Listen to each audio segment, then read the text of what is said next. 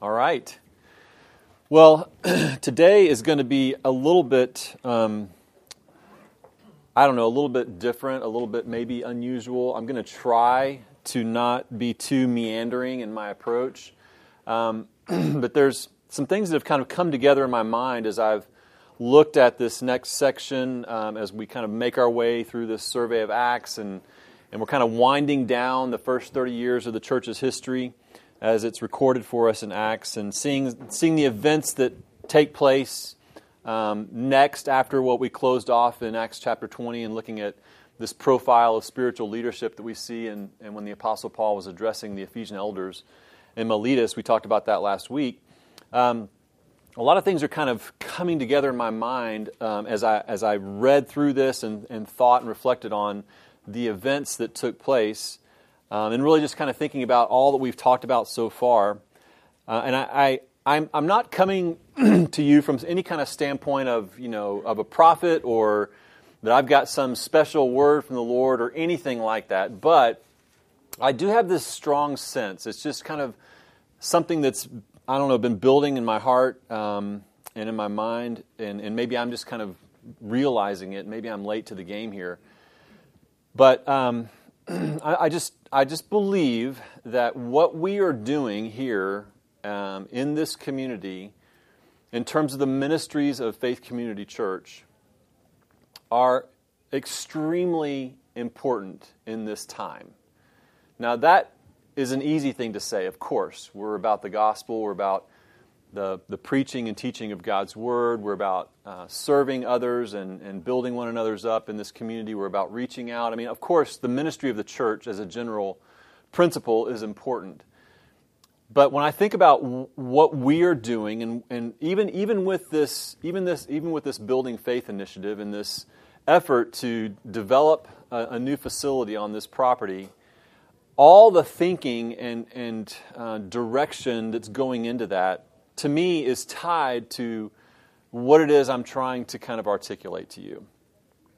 And I'll just say it this way. We are living in a day and time, I believe, where people do not have their lives nor their faith rooted in anything historic. That people are more inclined to live their lives based upon a current events kind of mindset and react to events as they happen based upon, some collection of, experiences maybe when they were younger, some information they're gathering from friends or relationships, some notions of career ambition that are driving their decisions and their reactions to things.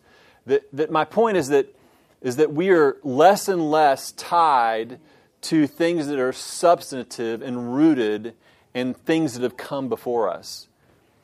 And I think that that's especially true when you think about practices of faith, the practice of the church, how the church identifies itself and its ministries. And it's interesting that you see some of this really playing out effectively and clearly in the context of Acts chapter 21 and following, as we're continuing our study of the early church's history, that this absence of being rooted in something that has happened in the past, and in the substance of what has happened historically, and it leaves people kind of constantly reacting to trends of the day, of interests of the day, of things that make me feel good about my life today, or whatever it might be. You guys gave me some feedback last week about the church in that regard, and several of the things that were mentioned had to do with the church being more consumer-driven in its ministries, more oriented toward pleasing a crowd or drawing a crowd than anything else. And the fact of the matter is that what we are doing here is oriented toward a historic faith that was once delivered. And we've seen this play out over and over again, where the Apostle Paul goes with the same message and the same approach from town to town. And he starts in the synagogue and he reasons from the Scriptures, and he's met with some acceptance but a lot of rejection. And then he moves to the Gentiles and he's met with some acceptance and some rejection. And over and over and over again, eventually run out of town probably, or goes to the next stop. Same thing over and over and over again. And we see this as a recurring theme because the issue is not the method. The issue is the truth and the message, the transcendent nature of the message. It's the eternal power and transcendency of the truth of God's revelation of Himself in and through Jesus Christ, and in and through this gospel presentation of salvation by grace through faith in Christ that we are standing on and that we are proclaiming over and over and over again the same message, because it is the power of God to salvation to those that believe, as Paul said in Romans. But we're living in a day and time where even the church has sort of lost, in many quarters, it's lost its connection. It's looking for something new, some new contrivance, some new way to appeal to more and more people. And what that yields up is a greater and greater reliance upon the cleverness and ingenuity of men rather than on the power of the message of the gospel and the truth and transcendence of God's Word. So even so far as you think about what we're doing as a church, and even in the design of this new facility, we want it to have a reflection of something historic, something rooted in something old, something past. The thought that's going into that, to make a statement by the sheer physical presence of it, that this is a historic faith that's tied to a revelation. Even when you think about the arguments surrounding origins that are so prevalent today in terms of the hostility of sort of a militant version of naturalistic Darwinianism and materialism as a comprehensive worldview, and its antagonism to anything of faith or religion. It's no longer just this is what we believe and you believe that. It's what you believe is the source of evil in the world. That's how religious faith is now being attacked in the marketplace of ideas from those who would be more on the militant side of atheism. Even in that regard, our appeal is to something that happened in the past. Something that's old. Not something that's new. Not some new fangled discovery of something about space-time that is lock certain about how the world began, or whatever it might be. It's a constant appeal to history and to the past. Well, you see this happen with the Apostle Paul, and I'm going to try to tie this back to some things that are going on, I think, in our day and time that I think are really troubling. But you see this taking place where the Apostle Paul, after he leaves Miletus, after having this heartfelt address to the Ephesian elders, he had grown to love as he was ministering among them for 3 years there in Ephesus. And we have this great profile of true spiritual leadership in the body of Christ and in the church that he gives for us there, that we talked about last week.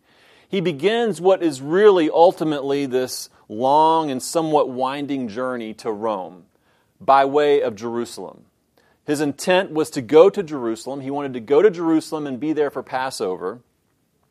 But ultimately, the flow of the narrative takes us eventually to Paul ending up in Rome, and that's where the story sort of ends off as far as Luke's record of it in Acts. But we see the Apostle Paul in Acts chapter 21, and he departs Ephesus in his time with the elders there in Miletus, and he begins to make his way to Jerusalem, but he makes a few stops along the way, and I just want to kind of highlight a few of them. We're not going to spend a lot of time, diving deep into the details of this. He makes several stops along the way, some for just practical reasons. It's just part of the journey. It's a stop off for some reason or another. Maybe it's where the ship was normally going to stop, whatever the case may be. But Luke does record a few things that I think are helpful for us to highlight. For example, one of the stops he makes in Acts chapter 21, verses 3 to 4, in Tyre of Syria, he stays there in this place for 7 days. And he stays with some fellow believers there that he had come across, or that he had known from past ministry there. And one of the things that they do is they're appealing to him to not go to Jerusalem. They are aware and mindful of what awaits him in Jerusalem. So in other words, there's a known growing atmosphere of hostility, of sort of a finality, if you will, in the mind of the Jews who had rejected the Christ, to end this thing, end this new sect, end this blasphemous new abomination to Judaism. There was growing hostility, and of course, Jerusalem being the epicenter of all of that, the believers there warned the Apostle Paul not to go to Jerusalem because of the danger that he's going to face there. And then you see in Acts chapter 21, he makes this other stop in Caesarea, and interestingly enough, he stays in the home of Philip. This to me is a great testimony that Luke drops in there for us. He stays in the home of Philip, the evangelist, or one of the original 7 deacons, if you will, that were chosen to help serve the church there at the beginning of the church's founding, early on. But Philip, we're now looking at some 30 years since that time, and you still have Philip, this faithful man of God, serving now in Caesarea.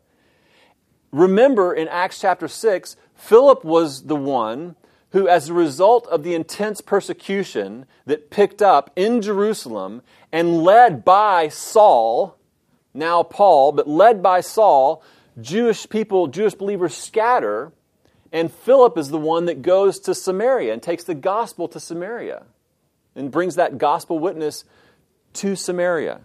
And now here we see this full circle reference to him where the Apostle Paul is on his way to Jerusalem, and really this is the wind down of Paul's ministry, and he stops off with Philip there in Jerusalem, not in Jerusalem, in Caesarea, and reconnects with him and stays with him. And you see this full circle kinship between Paul and Philip as they reconnect there and spend time together. But this long faithfulness in the truth and in gospel ministry is the indication that you have here, particularly of Philip, and the camaraderie that they established over these many years of faithfulness in the gospel witness and gospel mission. But it's also on this stop in Caesarea where you have a similar situation that what you saw in Tyre of Syria, where you have these believers warning Paul not to go to Jerusalem. Well, in Caesarea, you see here where this visit from Agabus the prophet, Agabus shows up and prophesies Paul's imminent arrest by the Jews. In chapter 21, verses 10 to 14, it says, "While we were staying for many days, a prophet named Agabus came down from Judea, and coming to us, he took Paul's belt and bound his feet and his hands and said, 'Thus says the Holy Spirit, this is how the Jews at Jerusalem will bind the man who owns this belt and deliver him into the hands of the Gentiles.' When we heard this," Luke says in first person, "when we heard this, we and the people there urged him not to go to Jerusalem.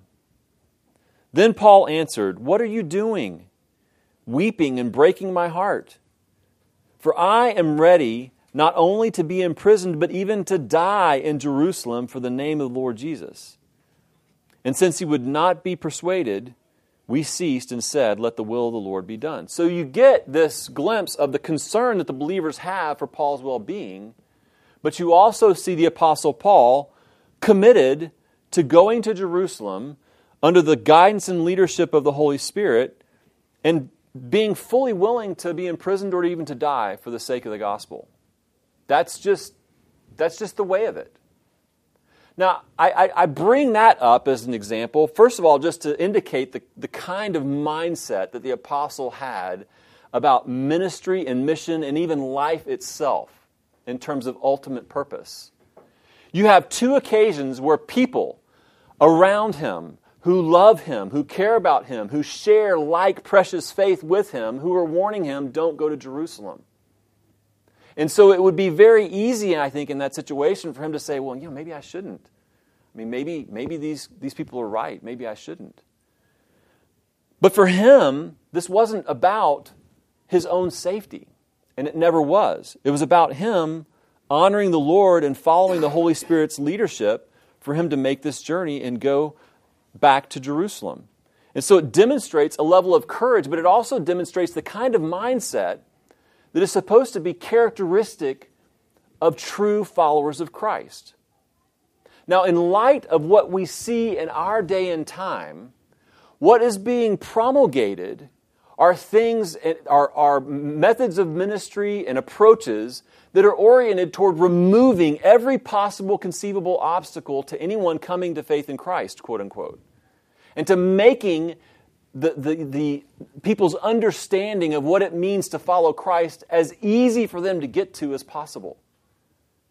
And yet you have the Apostle Paul demonstrating by sheer testimony about his intention to go to Jerusalem to say, I mean, even if I have to die or be imprisoned for the sake of Jesus Christ, that's what I'll do. The very nature of Paul's ministry in Acts is so counter to what much gospel, quote-unquote, ministry is starting to look like in our day and time, and even in our community. And it's somewhat alarming. Well, he goes on. I'm going to tie this all up in here in just a minute, but he goes on just to give us a little more context here. He goes on from there, and he makes his way ultimately to Jerusalem.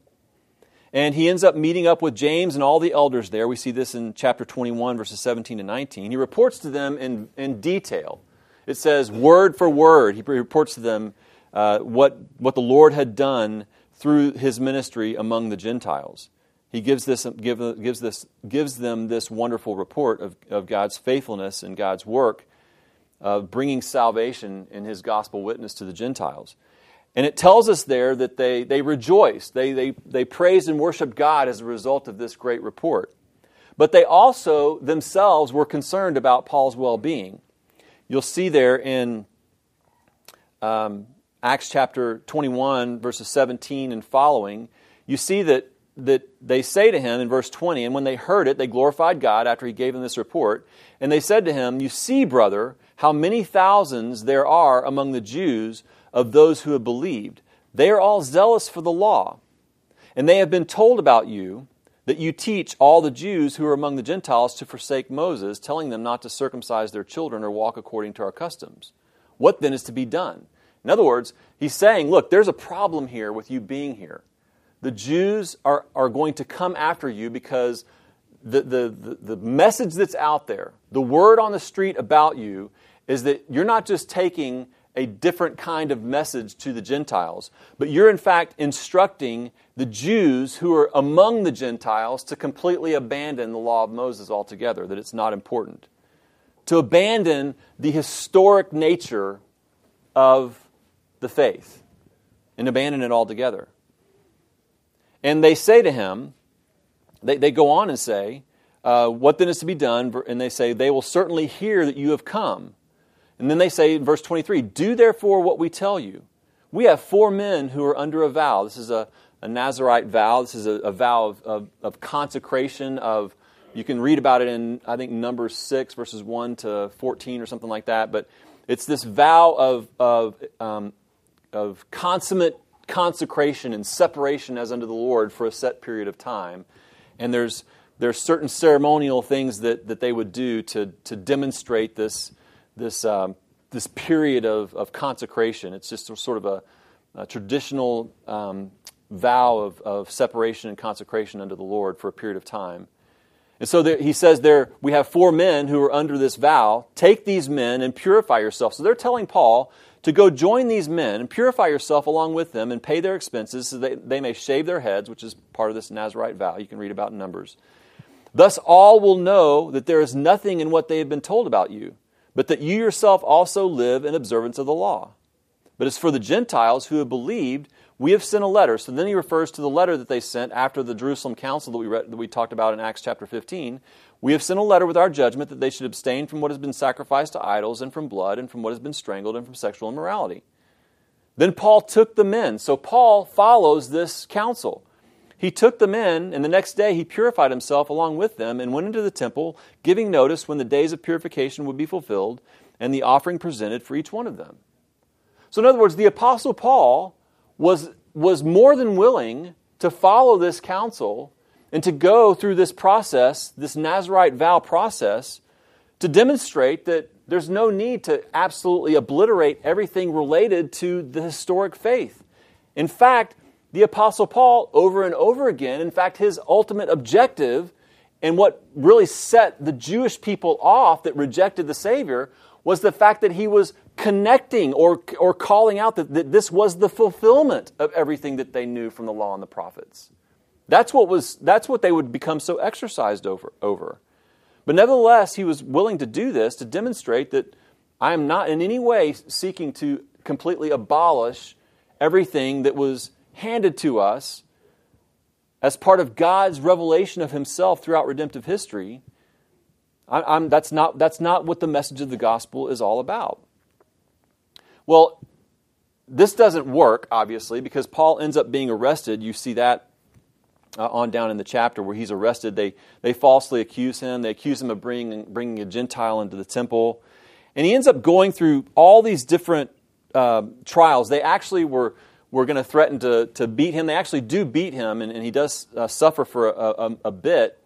But he actually, because of his Roman citizenship, he's kind of delivered from that, and he's taken into the custody by the Roman authorities. He ultimately ends up being sent to Caesarea, which is the Roman provincial capital of that region. And he goes on this trial period over this several years, where he appears before Felix the governor, and then Felix ends up leaving and is replaced by Festus, and he's on trial and before Festus, and the Jews are coming up to Caesarea to sort of accuse him and try to get them to release him to their custody. Ultimately, they want to ambush him and kill him. I mean, they're after him, and he's kind of being protected because he's a Roman citizen. And then eventually, he appears, or King Agrippa II shows up, and he appears before him and speaks to him, and kind of pleads his case with him. Now, through this whole period, you have these two unique situations. You have these two unique sections where the Apostle Paul gives testimony to his salvation experience on the road to Damascus. Again, appealing back in time to the fact that he was raised a Pharisee, believed in the law and the prophets, and yet his eyes had to be opened to how the message of the gospel and Christ himself and his death and burial and resurrection was the fulfillment of everything that they had hoped for in the law and the prophets. And he appeals to a time in the past where he was brought from the domain of darkness, didn't understand the mystery that he refers to in Ephesians, and he was brought into the light, literally and spiritually, into the light, to see the truth of the gospel with this direct vision and this direct communication with Christ and this dramatic salvation experience. And so we have this encounter on two different occasions where he is actually pleading for his very life, if you will, and his appeal is not to anything clever or unique or manipulative or any such thing. It's an appeal to actually events that happened, and it's an appeal to his own experience of salvation as he was really confronted by Christ himself and had to acknowledge the fact that he was a sinner in need of a Savior, just like anyone else who comes to faith in Christ. So these two things happen. This recounting of his witness, this recounting of his conversion experience happens in these two different settings. One where he's appearing before the Roman governors and he's being questioned by the Jews that had gathered there. And then the next before Agrippa, toward the end of Acts chapter 25 and 26. And he's appealing to his testimony and how he came to faith in Christ and how Christ met him and saved him, and how this was the fulfillment of what they had long hoped for. Again, connecting the gospel to something historic, something in the past, something that had happened that was real and that was true. Well, I say all that to just drive home again the point for us. We must be careful not to get persuaded or influenced to think that the effectiveness of our ministry, the effectiveness of our mission, or the effectiveness of the gospel to save is contingent upon our cleverness, our ability to communicate it in some newfangled, clever kind of way. I believe that what we are doing here at Faith Community Church, and many churches who are doing a similar kind of ministry, is going to become more and more and more significant and paramount for us. That more and more people are being lulled into thinking that the Christian life is one that is tied to this world more than it's tied to another.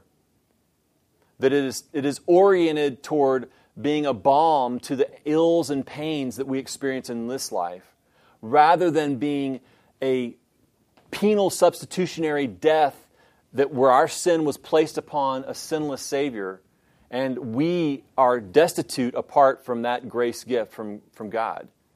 And we are separated from God apart from that, and we need to be reconciled to Him. And that in that reconciliation and in that new life, we are to walk in such a way that we may face persecution and trial. In fact, we likely will face it if we are faithful. And that just like the Apostle Paul said, we enter into the kingdom of God through much tribulation, he says in Acts. Now, why am I making such a deal of this? Well, I recently heard some teaching that really troubled me. Troubled a lot of people, not just me. But I want to give you some ideas about what is being propagated, even in our community. This pastor said this. When starting this church, he said, we embraced new styles of worship, new styles of teaching, new styles of communication, new styles of children's ministry, different kind of architecture. We decided that if there's anything unnecessary in the way of people coming to faith or understanding faith or even exploring faith, we want to get rid of it. We want to make the setting more appealing. We want to make it easier for people to listen. And this is, to me, the key statement. We want to make the church a little bit less detached from the real world. A little bit less detached from the real world. Another part of this message said this. The Reformation doctrine of sola scriptura is the Achilles heel of Christianity, because over time it resulted in Christians pointing to the Bible as the foundation of faith rather than merely the authority for what we are to live by. Many people are raised to view the Bible as the foundation of their faith. As the Bible goes, so goes our faith, and if all of it is not true, then none of it can be trusted. It's a house of cards.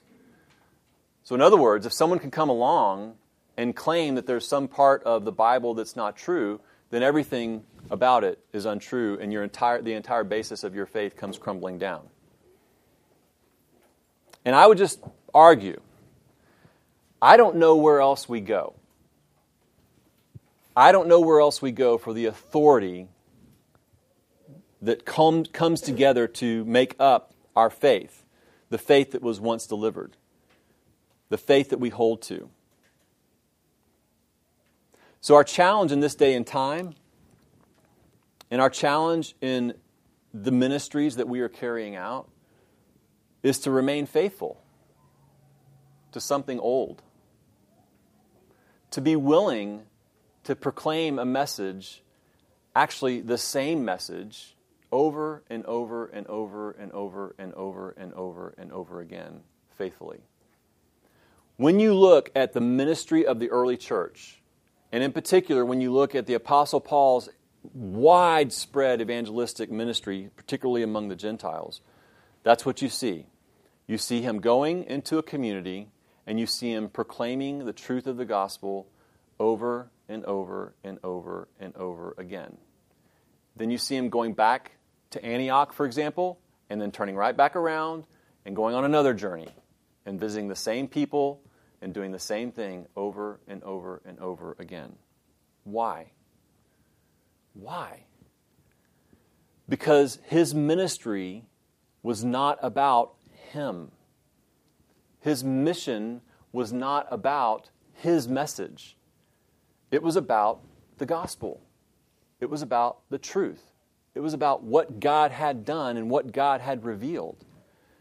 It was about what God had promised long ago and is now fulfilled in Jesus Christ. And since all of this took place,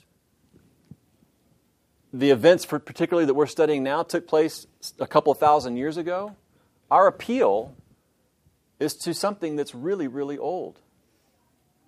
And it's an appeal to something that's old that most people today, at first blush, are not very interested in. If it's not new, if it's not tied to new discovery, new scientific exploration, something oriented toward new technology, if it's not associated with that, then it's just not that compelling a story. So the question before us as a ministry and as a church and as individual believers is, are we to somehow accommodate to that, or do we remain faithful in gospel witness, in proclaiming the truth clearly and faithfully as the Apostle Paul did over and over and over again? Well, the Apostle Paul ultimately finds his way on a ship to Rome. He appeals to speak before Nero. He appeals to speak before Caesar, to take his case to Caesar, and he's granted that request. And the end of Acts, you have Luke recounting this with just really tedious detail, this amazing journey to Rome, from Caesarea to Rome. And you have this excruciatingly detailed account of the shipwreck that they encounter.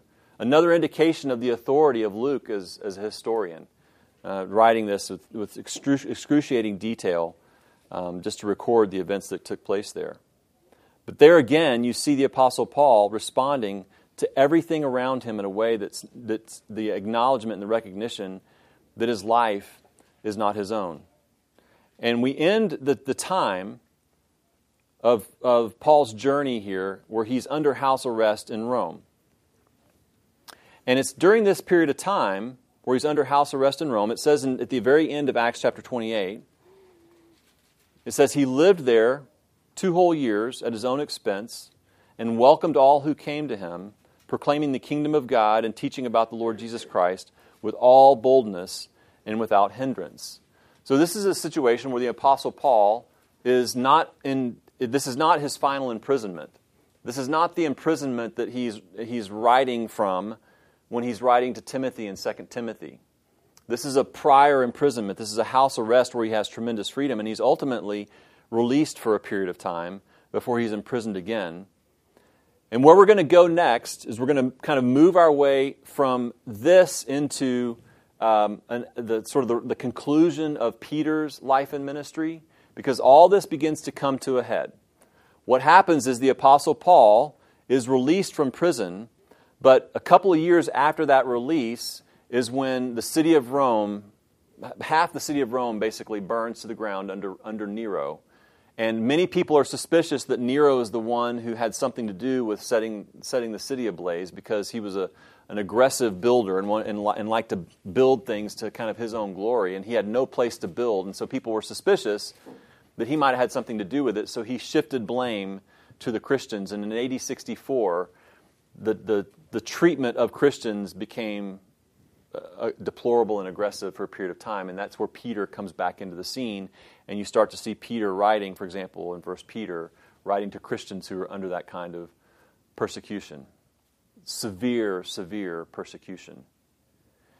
Which, again, leads me to this point of clarity in my own mind and a point of real concern for people who are being taught and led in such a way that orients the Christian faith toward a life of ease and convenience.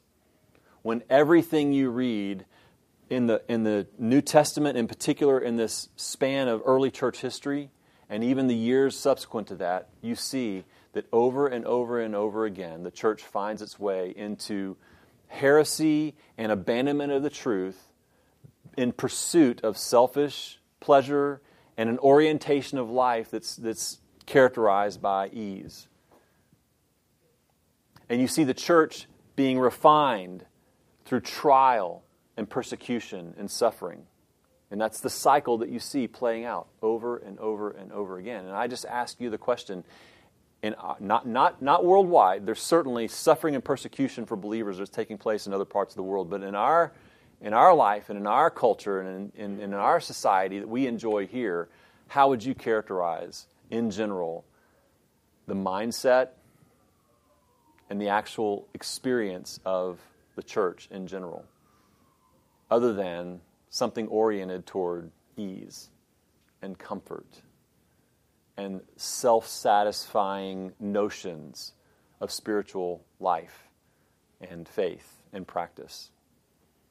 So I started by saying I believe that what we're doing is important, not just because it's generally important, but I believe that the need for the truth to be proclaimed as historic in nature, as tied to truth that has been revealed on the pages of Scripture, and to proclaim that with clarity and authority and passion and conviction, and for that proclamation to flow out of hearts and lives that are genuine and sincere, and that have, just like the Apostle Paul, you can't tell me that this is not true.